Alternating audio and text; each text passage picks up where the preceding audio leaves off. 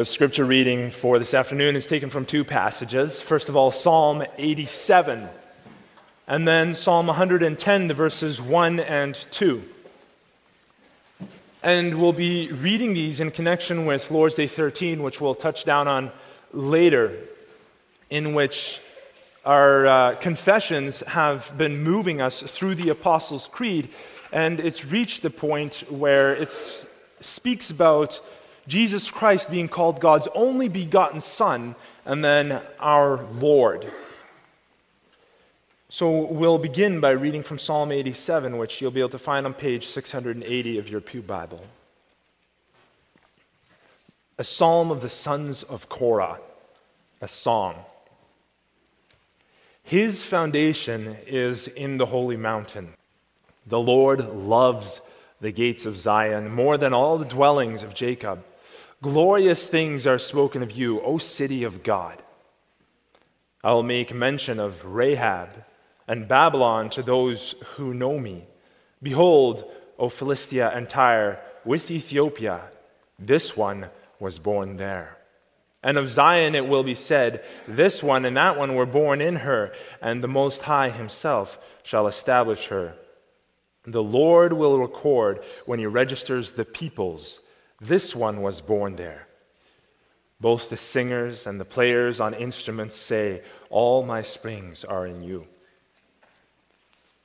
And we'll read together from Psalm 110, which you can find on page 700, the verses 1 and 2. The Lord said to my Lord, sit at my right hand till I make your enemies your footstool. The Lord shall send the rod of your strength out of Zion. Rule in the midst of your enemies. So far, the Word of God. We'll now look at Lord's Day 13 of the Heidelberg Catechism, and you'll be able to find that on page 528 of your book of praise. Why is he, that is Jesus Christ, called God's only begotten Son, since we also are children of God?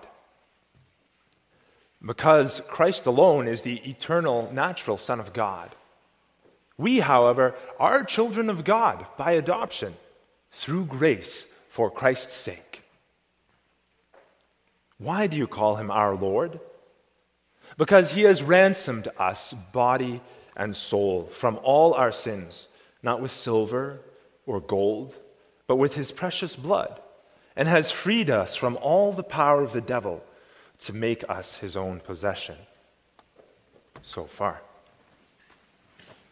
Beloved congregation of our Lord and Savior Jesus Christ, the Sunday after New Year's Day, we dwelt on the concept of being children of the King.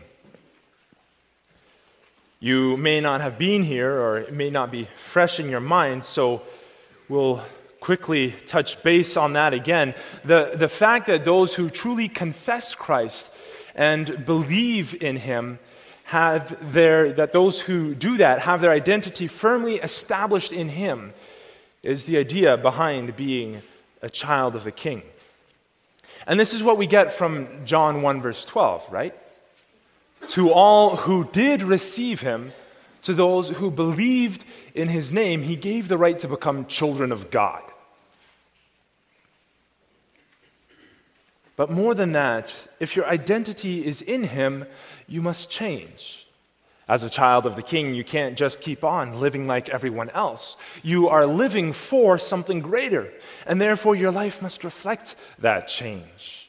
Ephesians 4, no longer live as those who do not believe live. And the outcome is, of course, that if there is simply a contented continuation in sin, then we need to call into question where we stand and to come before Christ, humbling ourselves, coming in before him in repentance and seeking to live not just with our words but also our actions. If we really have turned over our lives to him as a living sacrifice of thankfulness, then we, as children of God, will change. But the question that follows up after all of this that follows up on the heels of this is the second one that our catechism puts forward. Okay, so if we are children of God, our catechism points that out once again. It refreshes that in our minds. We, however, are children of God by adoption. If we are children of God, sure, we are adopted while Jesus is the eternal, natural Son of God, which is to say that he's not adopted. But if we are adopted children of God, then why do we still need to call him Lord? If we are all fellow children of the King, brothers and sisters in Christ, then why do we need to call him Lord? Kim Scaper here today, who has professed her faith, does she really need to call him Lord? Are we not all the same, children of one family? You boys and girls, if your brother said, "Now call me Lord," how would you feel about that? When your parents aren't home and your brother says, "I'm in charge," that's hard enough to deal with, isn't it? We'll look at this idea under this theme. Jesus Christ is our Lord. And we'll see, first of all, how he has been declared our Lord. And second, but our Lord is also our brother. So before we get into all of that, what does it actually mean to be Lord? Some of you boys and girls might have just a general idea of what it means to be Lord, but what's actually being said here? Well, in a general sense, a Lord is someone who has power or authority. If you were someone in government, for example, you could be called a Lord. It could be a title of respect. You can see an example of this already in some small way, how it's used when a leper who is healed by Jesus in Matthew 8 comes to him and he calls him Lord. Jesus, as a teacher and a rabbi, he already has a bit of a position of authority there. And he wanted to come and honor him as even higher than that. He wanted to call him Lord. Now, while it was unusual to show that kind of level of respect to a rabbi, this still didn't carry with it the same weight that we find coming after his resurrection. Now, you'll note this is the same word that's being used. There is Lord for this sense of respect. But there's also the word Lord, which carries with it an awe at someone's high station. And we can see how this changes after his resurrection. You can see this in how his disciple Thomas drops to his knees before him and whispers in awe, "My Lord and my God." There's a shift there, you see. Not just respect, not just honor, but he elevates him beyond that, beyond everybody else in this world. Suddenly, with his resurrection, all the world could see the truth of what Jesus would later declare in Matthew 28. That it's not just some respect and some authority that he's been given, but he says, all authority in heaven and on earth has been given to me. Now, Christ had surrendered his glory in order to come to earth in the first place. Philippians 2, verse 7 to 8, right? Christ made himself of no reputation, taking the form of a bondservant and coming in the likeness of man. So he came in the flesh to earth. And being found in appearance as man, he humbled himself and became obedient to the point of death, even death on the cross. By his work, Christ has humbled himself. However, having finished his work of redeeming his people, he's now been given divine authority over heaven and earth. Yes, authority over everything in heaven and on earth is divine authority, and it should be recognized as such. This is why the letter to the Philippians goes on to say in verses 9 to 11, "Therefore God also has highly exalted him and given him the name that's above every name, that at the name of Jesus, every knee should bow, of those in heaven and those on the earth and those under the earth, and every tongue should confess that Jesus Christ is Lord, to the glory of the Father.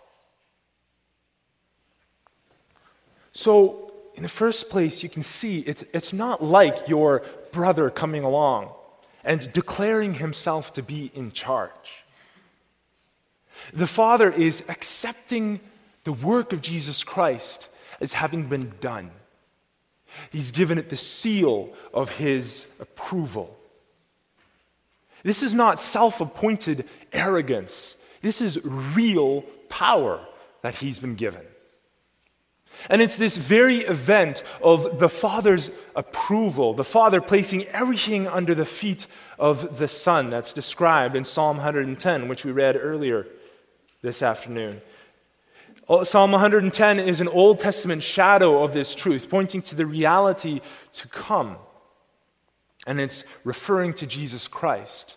This is one that comes back time and time and time again in the New Testament. And every time it's pointing to Jesus Christ in the New Testament.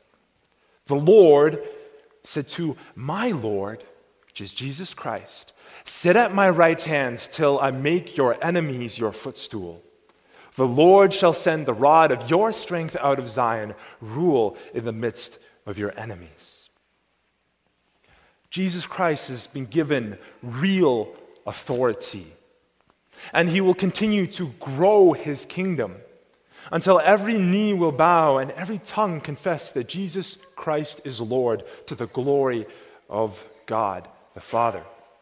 Whether out of adoration or simple recognition of his kingship, of his lordship. This is a process. It's an ongoing process, one which will one day be completed. And all of the enemies of Christ will be made his footstool.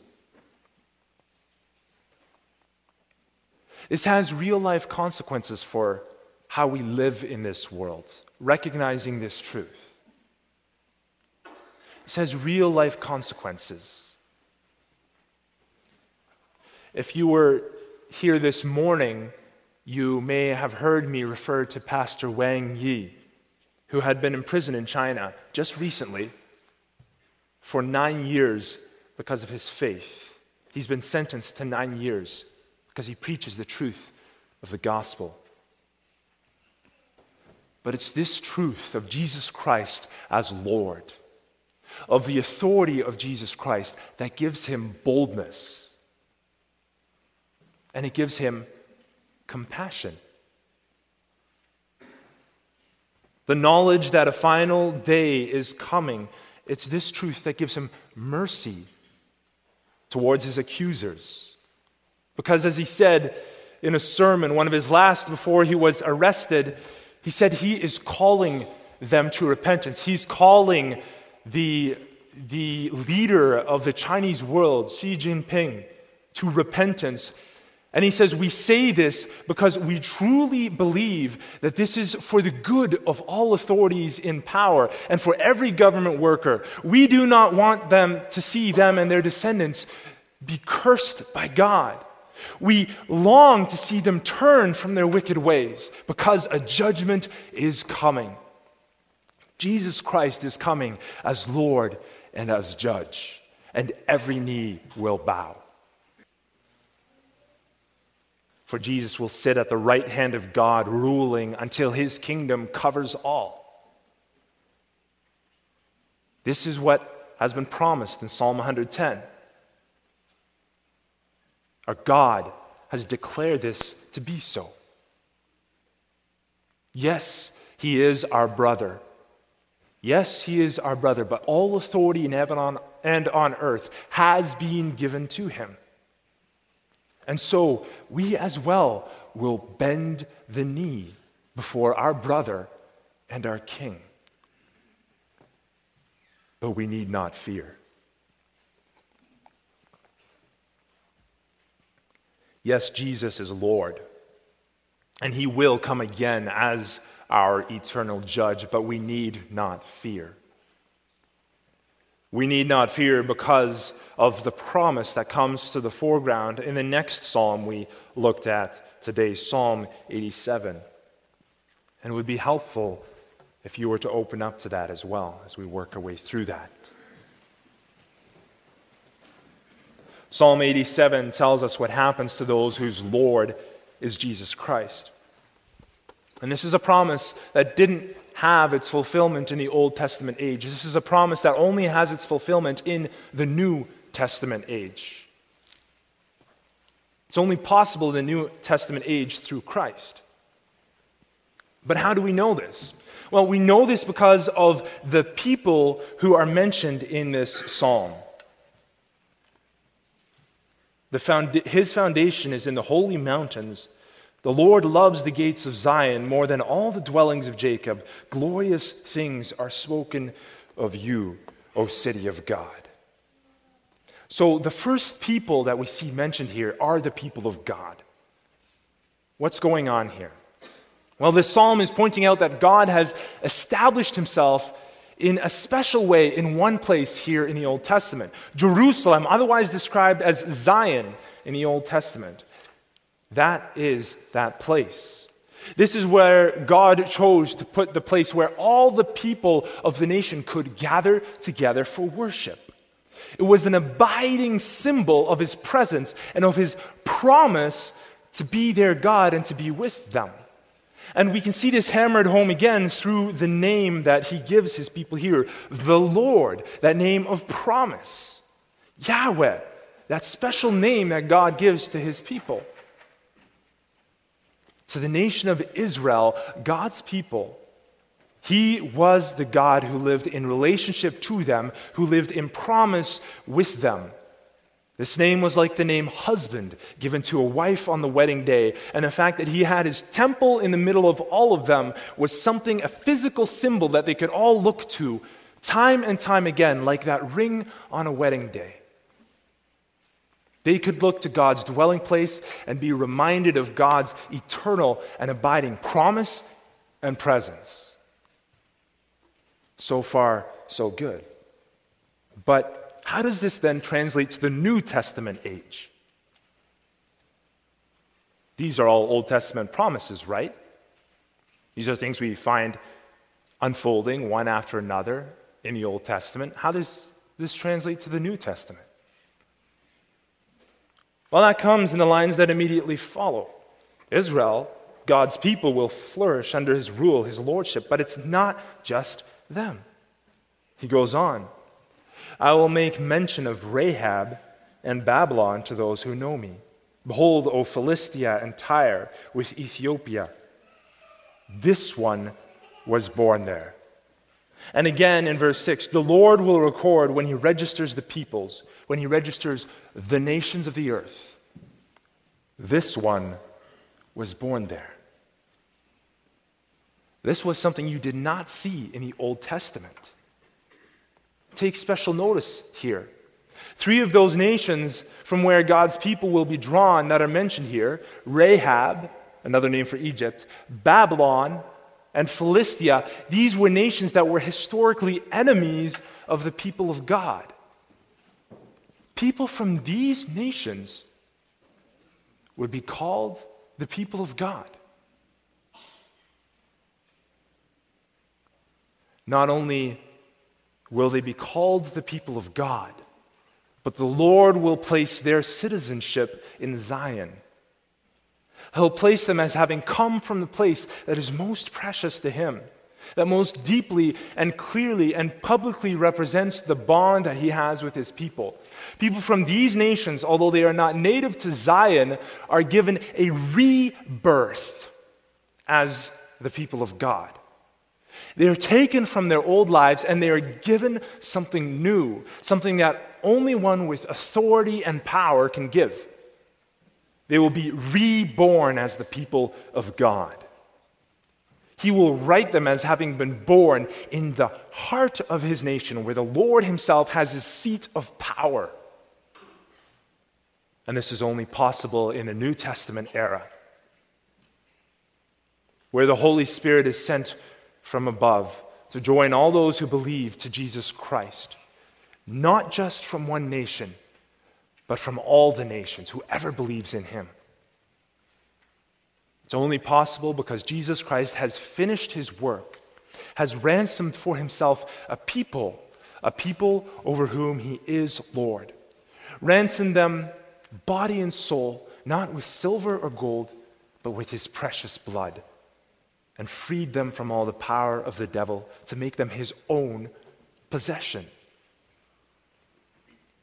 And that's what we confess today when we call him our Lord, when we declared this in the Apostles' Creed, that we belong to him.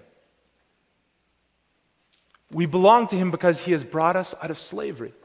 He has ransomed us from all our sins and sacrificed himself to make us his own possession. A people that's drawn from every tongue and tribe and language and nation. A people that's drawn from the most unlikely of places, even the enemies of Christ. Even from those who have been ignorant of him in the past. The same is true today. Even from among those who have been in opposition to the people of God. If there was a time where you were in opposition to the people of God, or ignorant of him in the past, even from among these people, Jesus Christ will claim them for himself and lay on them the covenant name. He'll lay on them the name Lord, Yahweh, the name of promise, the name that says you belong. And it's because of that name, because of the name Yahweh, and also because of the name Lord, as we find it in the New Testament, in which he lays claim to us, that you need not fear. You don't need to question if he's working in your best interests, because that's the human inclination, right? We saw that right when we first began, that human suspicion of, say, I need to recognize him as Lord?